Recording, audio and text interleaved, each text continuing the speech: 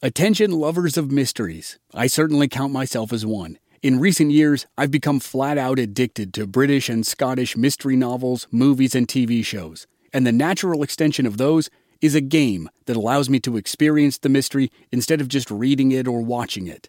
Don your own detective hat in June's Journey, a free, hidden object mobile game that delves into the captivating journey of June Parker, a self-proclaimed detective on a quest to unravel the mystery surrounding her sister's untimely death. It's set in the glitz and glamour of the Roaring '20s, and you play as June, deciphering clues and uncovering secret plots within thousands of beautifully illustrated scenes.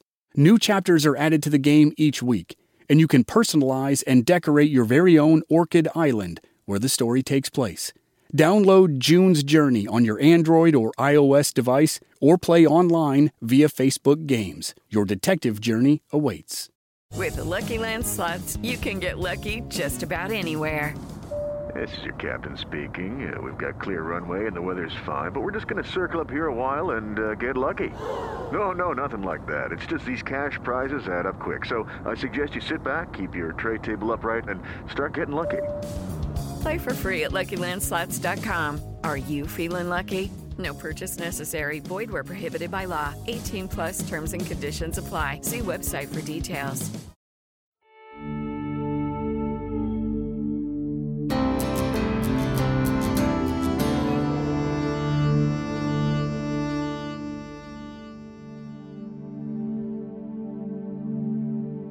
Max Parker stared at the stranger who sat across from him at the kitchen table.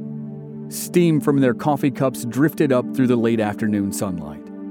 Max was trying to decide if he liked the man and if he could trust him. Ann Parker was taken in by the lean cowboy, as was her daughter.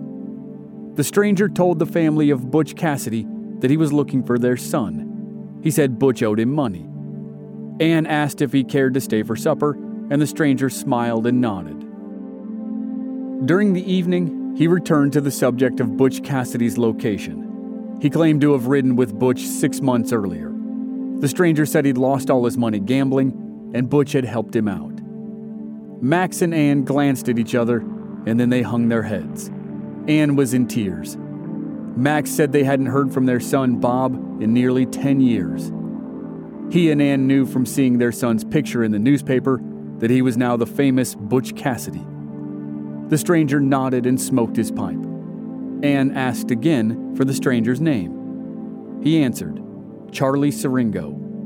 Max offered their barn as a place to sleep for the night. Charlie politely declined, gave his thanks for supper, and rode off into the Utah night. Max and Ann Parker found out later that their house guest was one of the most infamous Pinkerton agents in the West.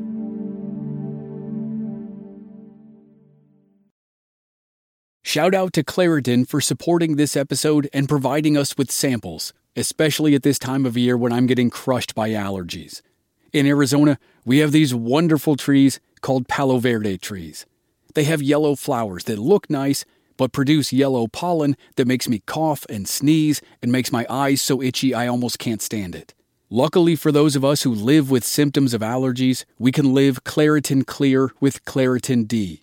Designed for serious allergy sufferers, Claritin D has 2 powerful ingredients in just one pill that relieve your allergy symptoms and decongest your nose so you can breathe better. Ready to live life as if you don't have allergies? It's time to live Claritin Clear. Fast and powerful relief is just a quick trip away. Find Claritin D at the pharmacy counter. Ask for Claritin D at your local pharmacy counter. You don't even need a prescription. Go to Claritin.com right now for a discount so you can live Claritin Clear. Use as directed.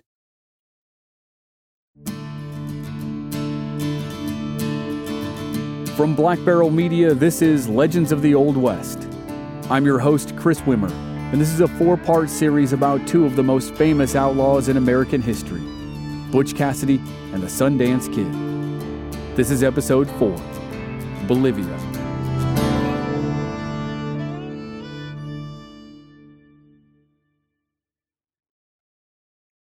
Photographer John Swartz probably did not know the men who sat before him for the portrait. They seemed respectful enough. A couple of them held cold stares for the camera. The one sitting to the right, whom they called Butch, appeared happy.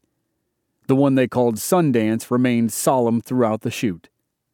Schwartz gazed at the finished portrait. 4 of the men stared off to the left. Butch looked straight into the camera. He was their leader. Each man purchased a copy of the photograph, and Schwartz made a 6th for himself. The photographer was pleased with the results.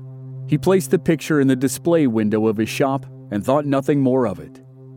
The 5 members of the Wild Bunch were in Fort Worth, Texas for a wedding. News Carver was set to marry a young woman he met at Fanny Porter's brothel in San Antonio. That was where Sundance's girlfriend Etta Place had come from. The celebration lasted for days. They figured they were safe in the red light district known as Hell's Half Acre. The end of the year 1900 was a time of great innovation and change. Electric lights lit up the town all night long. An automobile or two showed up to scare the horses. Telephones provided instant communication across the great expanse of the American continent. Butch Cassidy was 34 years old and ready for a change himself. He knew it was only a matter of time before he and his gang would be caught and thrown in prison. Or worse, they'd be shot dead somewhere in the Utah desert. Robbing banks and trains had become a real hazard.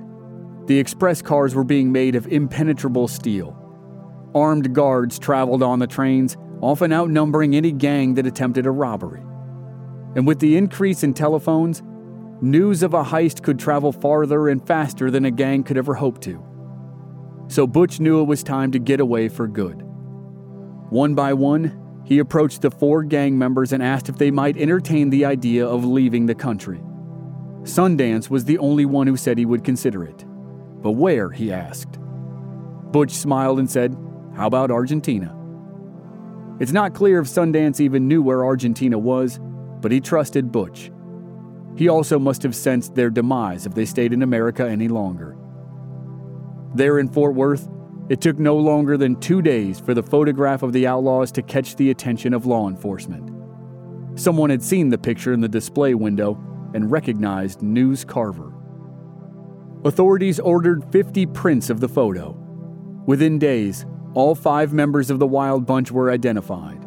Each was singled out and placed on a wanted poster. The posters went out across the West and beyond. The portrait became known as the Fort Worth 5. Copies were distributed around the world. One went to the First National Bank in Winnemucca, Nevada. The bank had been robbed of $33,000 in September before the Wild Bunch showed up in Texas. Butch, Sundance, and News Carver were the chief suspects. The bank manager framed the portrait and hung it on the wall. In record time, Butch and Sundance were world famous. So it was time to put Butch's plan into action. They would travel to New York City and board a steamer bound for Buenos Aires, Argentina. But there was one thing Sundance failed to mention. He had invited his girlfriend Etta Place to go along.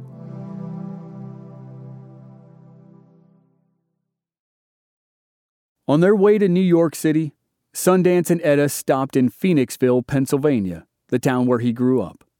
His parents had passed away, but 2 sisters and his brother still lived there. 20 years had gone by since they'd sat in the same room together. Sundance's siblings knew all about his exploits, of course. Later, they found out that Pinkertons had bribed the local postmaster. Any letter coming from or going to Sundance was opened and read. Sundance introduced Etta as his wife. His family had no reason to believe otherwise. He might have given her a tour of the area, maybe showing her the canals where he worked as a child pulling boats with mules 14 hours a day. He showed her the farm where he learned his horse trade. He may have taken her to the library where he first read about the exciting and dangerous Wild West. Much had changed since he'd headed west at 14 years old to work for his cousin in Colorado. While Sundance and Etta were in Pennsylvania, Butch went back to Wyoming and sold the land he owned with Al Hainer. With that chore done, Butch boarded a train and traveled east to New York City and left the West behind forever. Sundance and Etta checked into a luxury suite at the Taylor boarding house in New York as Mr. and Mrs. Harry Place. Butch soon joined them. The three portrayed themselves as wealthy cattle buyers from out west, and no one thought any different. If Butch, Sundance, and Etta thought Fort Worth was thoroughly modern, they would have been overwhelmed by New York City. By February 1901, electric streetcars that ran underground were the fastest way to get around. The buildings appeared taller than some mountains they'd climbed. And on just one afternoon stroll down Broadway, it seemed they met more folks than they had during their entire lives. The trio loved their time in New York City. If they weren't at the opera or a Broadway play, they were eating at the finest restaurants in the world. A trip to Tiffany & Company was a favorite. Butch bought a $40 gold watch. Sundance bought a $150 gold lapel watch for Etta and bought himself a diamond stick pin. On February 3rd, Sundance and Etta stood for a portrait at the DeYoung studio where she wore the expensive watch. They appeared the perfect couple, dressed to the nines in comfortable repose. Etta's elegance shone through, as did Sundance's confidence. He sent a printed copy to his sister in Phoenixville, but she never received it. The postmaster passed it on to the Pinkertons. On February 20th, after 3 weeks of living it up in New York City, Mr. and Mrs. Harry Place, along with Mr. James Ryan, a.k.a. Butch Cassidy, boarded the SS Herminius. The next morning, the ropes were thrown from the pier, and the former leaders of the most famous outlaw gang in America watched as their homeland drifted away.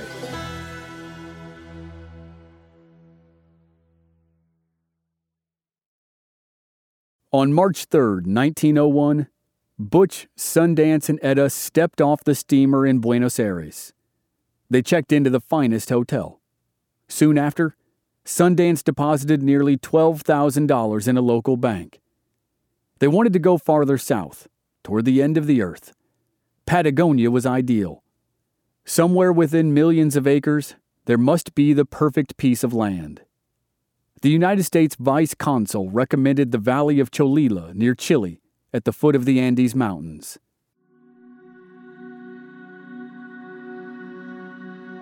They traveled by boat, train, and horse to catch a glimpse of paradise. To the west lay the tallest white-capped mountains they'd ever seen. The grass valley appeared untouched, yet there were ranches with cattle and horses scattered everywhere. They immediately bought a ranch of thousands of acres. They stocked the ranch with horses, cattle, and sheep and settled into a new life. It was tranquil. They stayed busy with daily work with the animals and maintenance of the buildings. They conversed with their neighbors and developed business deals that earned them reputations as honest, hard-working landowners. After a year, Sundance and Etta took a steamer back to New York City. While they were gone, Butch stayed busy buying more land and cattle. But after a few months living by himself, he became lonely. He wrote a long letter to a friend back in the States describing every detail of his life in a foreign land. Sundance also wrote letters to his sister in Pennsylvania. Every letter was unsealed by the Pinkertons. They gathered any available information, resealed the letters, and sent them on to Sundance's sisters. And now the Pinkertons knew the outlaws were in South America. In early 1903, Agent Frank DeMeo went to Buenos Aires to investigate Harry and Etta Place and James Ryan. He talked to the vice consul, who gave him the exact location of the ranch. It was the rainy season, and DeMeo decided not to try the treacherous journey. But before he went back to the U.S., he distributed wanted posters written in Spanish to the local and federal police. The two American ranchers were identified as dangerous criminals. 2 years later, on February 14, 1905, a bank was robbed in the town of Rio Gallegos, 750 miles south of Cholula. The two American outlaws were accused. When word reached the police chief in Buenos Aires, he remembered the wanted posters. He sent word to the local sheriff in Cholula. The sheriff was friends with Butch and Sundance and warned them they would soon be arrested for bank robbery. They'd fled more than 6,000 miles from their homes in the American West, but their past still caught up with them and ruined their idyllic lives of peace and prosperity. They had no choice but to desert their animals and their land. Butch made arrangements to sell the property and to find jobs for their hired hands. On May 9th, 1905, Butch, Sundance, and Etta took only what they could carry, boarded a boat, and crossed into Chile. Step into the world of power, loyalty, and luck. I'm gonna make him an offer he can't refuse. With family, cannolis, and spins mean everything. Now, you wanna get mixed up in the family business. Introducing The Godfather at ChumbaCasino.com. Test your luck in the shadowy world of The Godfather slot. Someday, I will call upon you to do a service for me. Play The Godfather, now at ChumbaCasino.com. Welcome to the family. No purchase necessary. VGW Group. Void where prohibited by law. 18+. Terms and conditions apply. The town of Villa Mercedes lay 400 miles west of Buenos Aires, not far from the Chilean border. On December 19th, 1905, the bank was flush with money from cattle sold by wealthy ranchers. 4 well-armed riders tied their horses at the bank. 3 of them entered through the front door. Minutes later, they ran back outside with $90,000 worth of pesos. They climbed onto their horses and rode away. The locals identified Butch, Sundance, and Etta as the thieves. The 4th bandit was never known and disappeared somewhere along the trail. A posse took flight and caught up with them after just a few hours on the run. A heated gun battle took place. One of the 3 was wounded. How severely, no one knew. Riding fresh horses, the seasoned bank robbers got away by crossing the border into Chile. Within days of the robbery, the Pinkerton Detective Agency provided information to the Buenos Aires newspapers that accused the 3 Americans of the robbery. Word went out across the country. Nowhere in Argentina was safe for Butch, Sundance, and Etta. Soon after their escape, Etta Place simply disappeared. Some said she and Sundance hopped a steamer to San Francisco, and then he supposedly abandoned her and went back to Chile alone. Others said she grew tired of following Butch and Sundance on the outlaw trail in South America and simply left on her own. Still others said that she was the one who was wounded in the gun battle, and she died in the loving arms of Sundance. The mysterious Etta Place seemed to offer a sense of legitimacy to the trio. She provided a reason to stay settled in something like a normal life. But whatever the reason for her departure, it was the beginning of the end for Butch and Sundance. In 1906, Bolivia was the tin capital of the world. Small towns and mountain villages were flush with payroll money from various mining companies. And that money lured Butch and Sundance. Butch went to work for the Concordia mines, buying the livestock that hauled supplies through the Andes. Sundance broke mules for a railroad construction company. Not long after, they both began working as security guards to protect Concordia's payroll. They were trustworthy employees. Working for the mines afforded them the chance to come and go as they pleased. Sometimes they were gone for days, and always returned with coins jingling in their pockets. They befriended an American engineer. He thought highly of Butch, but not so much of Sundance. Their late-night drinking gave rise to conversations of past exploits.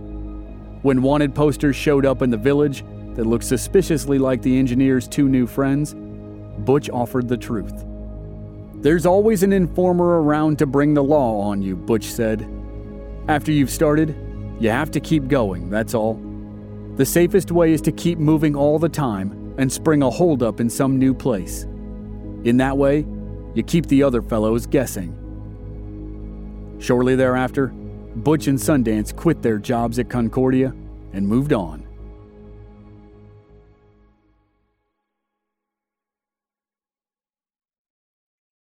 By the end of 1908, Butch and Sundance were 2 middle-aged American cowboys living in a foreign land, drifting from job to job.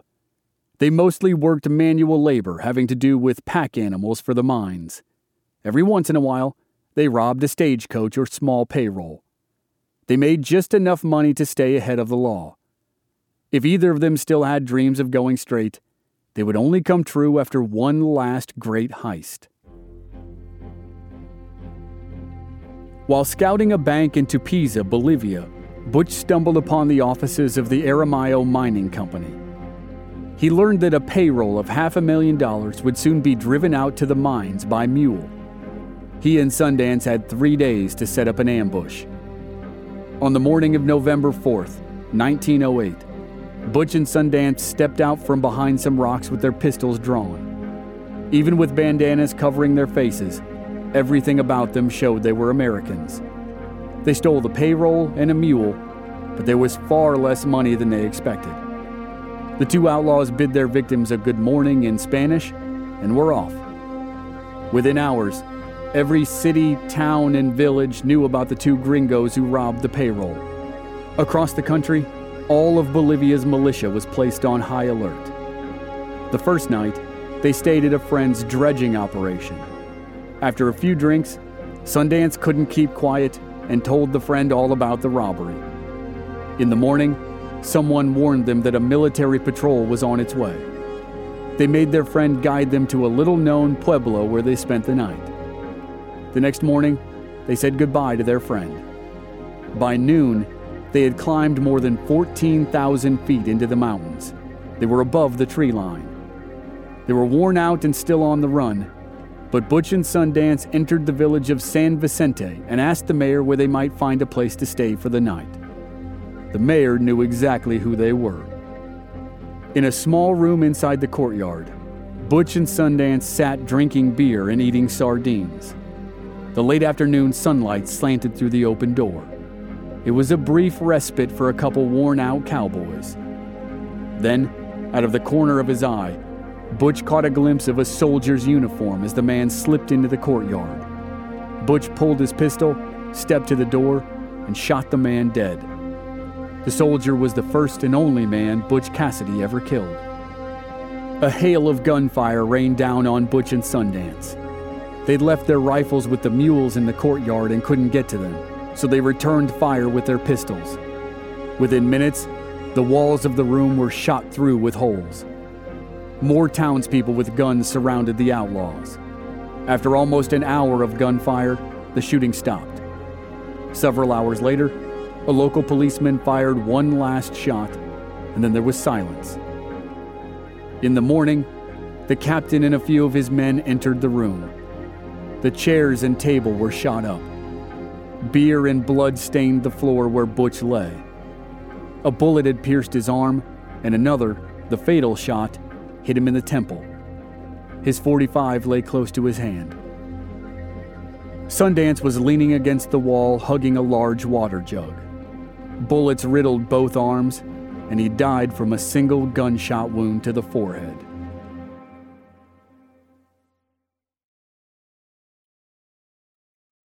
The circumstances that surround the deaths of Butch and Sundance left the door open for eternal speculation. The bodies of the dead outlaws were never photographed. Their places of burial were never recorded. And it didn't take long for rumors of their survival to surface. Old friends claimed to have been visited by the outlaws. One story had Sundance living out his life as a rancher in Utah. Over the years, several men claimed that they themselves were Butch Cassidy.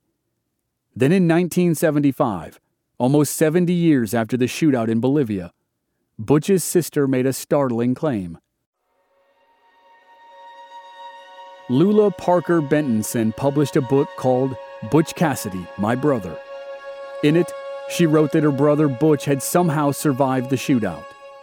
She said he suddenly showed up at the family ranch in the fall of 1925. She claimed it was a great reunion and a moment of reconciliation for the former outlaw. Butch's father was still alive, and Butch made amends for the heartache he'd caused. Lula said the family made a pact. They swore not to tell a soul where Butch might have been all those years after South America, or where he continued to live. Lula claimed Butch died in Washington State in 1937, but refused to say where he was buried. There's no substantial evidence, no DNA matches, no proof of eyewitness accounts that support the theory that the outlaws did not die on that cold afternoon in a village in the mountains of Bolivia.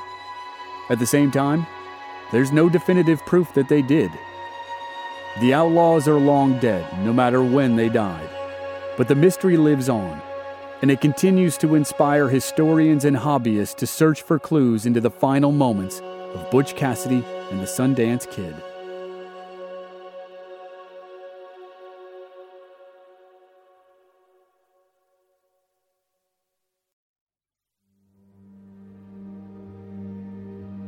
At the end of 1903, 2 years after Butch and Sundance stepped off a steamer in Argentina, a silent film debuted in vaudeville houses across America. The Great Train Robbery was considered the first full-length motion picture, and it became the most popular and exciting spectacle of the year. It's said that the story was inspired by the Wilcox train robbery from August of 1900, one of the last acts of Butch, Sundance, and the Wild Bunch. 63 years later, on September 23, 1969, the film Butch Cassidy and the Sundance Kid premiered in the U.S. The story followed two outlaws, best friends, who were in love with the same girl. The film's slightly ambiguous ending became legendary, just like the real outlaws and the actors who portrayed them. Earlier the same year, the film The Wild Bunch debuted with great praise from critics. It was hailed as one of the best westerns ever made, and it became infamous for its explicitly violent final scenes.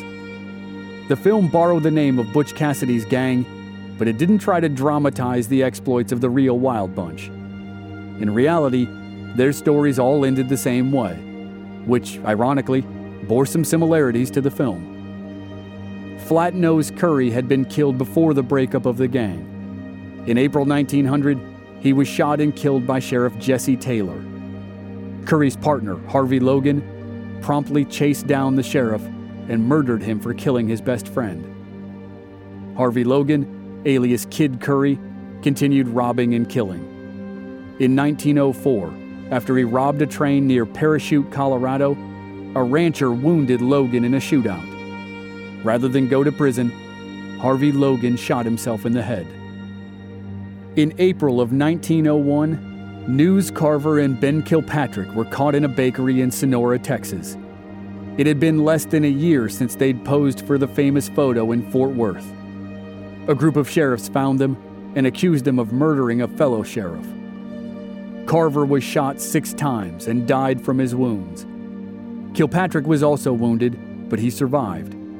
He went to prison and was released 10 years later in 1911. He was shot and killed after robbing a train near Sanderson, Texas. He was the last link to the old days and the Wild Bunch.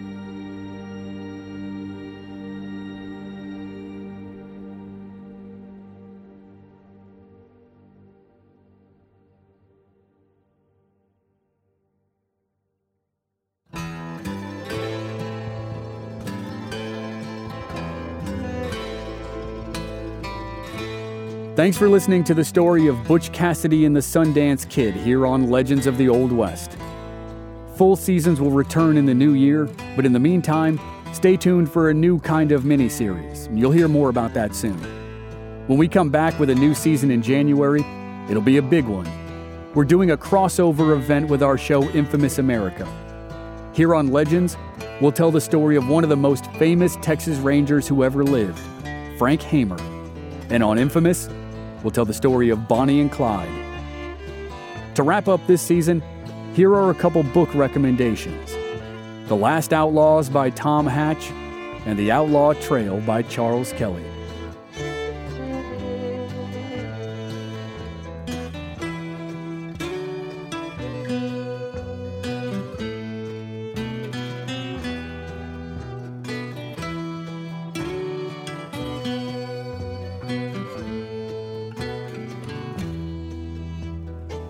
This season was researched and written by Mark C. Jackson, the award-winning author of An Eye for an Eye and The Great Texas Dance from the series The Tales of Zebediah Creed. The closing music is A Theme for Butch and Sundance, written and produced by David R. Morgan and Mark C. Jackson. Audio editing and sound design by Dave Harrison. Original music by Rob Valier. I'm your host and producer, Chris Wimmer. If you enjoyed the show, Please leave us a rating and a review on Apple Podcasts or wherever you're listening. Check out our website, blackbarrelmedia.com, for more details, and join us on social media. We're at Old West Podcast on Facebook, Instagram, and Twitter. Thanks for listening.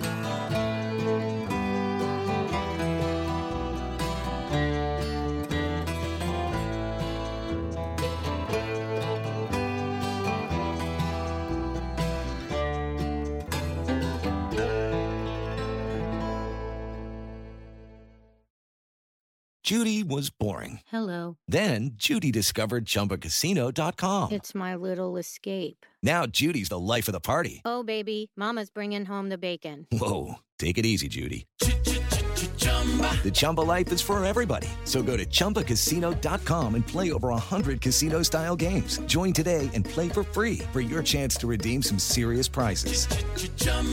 ChumbaCasino.com. No purchase necessary. Void where prohibited by law. 18 plus terms and conditions apply. See website for details. Hey guys, it is Ryan. I'm not sure if you know this about me, but I'm a bit of a fun fanatic when I can. I like to work, but I like fun too. It's a thing. And now the truth is out there. I can tell you about my favorite place to have fun. Chumba Casino. They have hundreds of social casino style games to choose from with new games released each week. You can play for free anytime, anywhere. And each day brings a new chance to collect daily bonuses. So join me in the fun. Sign up now at ChumbaCasino.com. No purchase necessary. VGW. Void where prohibited by law. See terms and conditions. 18 plus. Hello, it is Ryan, and we could all use an extra bright spot in our day, couldn't we? Just to make up for things like sitting in traffic, doing the dishes, counting your steps, you know, all the mundane stuff. That is why I'm such a big fan of Chumba Casino. Chumba Casino has all your favorite social casino-style games that you can play for free anytime, anywhere with daily bonuses. That should brighten your day a little. Actually, a lot. So sign up now at ChumbaCasino.com. That's ChumbaCasino.com. No purchase necessary. VGW. Void where prohibited by law. See terms and conditions. 18 plus. Hey guys, it is Ryan. I'm not sure if you know this about me, but I'm a bit of a fun fanatic when I can. I like to work, but I like fun too. It's a thing. And now the truth is out there. I can tell you about my favorite place to have fun. Chumba Casino. They have hundreds of social casino style games to choose from with new games released each week. You can play for free anytime, anywhere. And each day brings a new chance to collect daily bonuses. So join me in the fun. Sign up now at ChumbaCasino.com. No purchase necessary. VGW. Void where prohibited by law. See terms and conditions. 18 plus.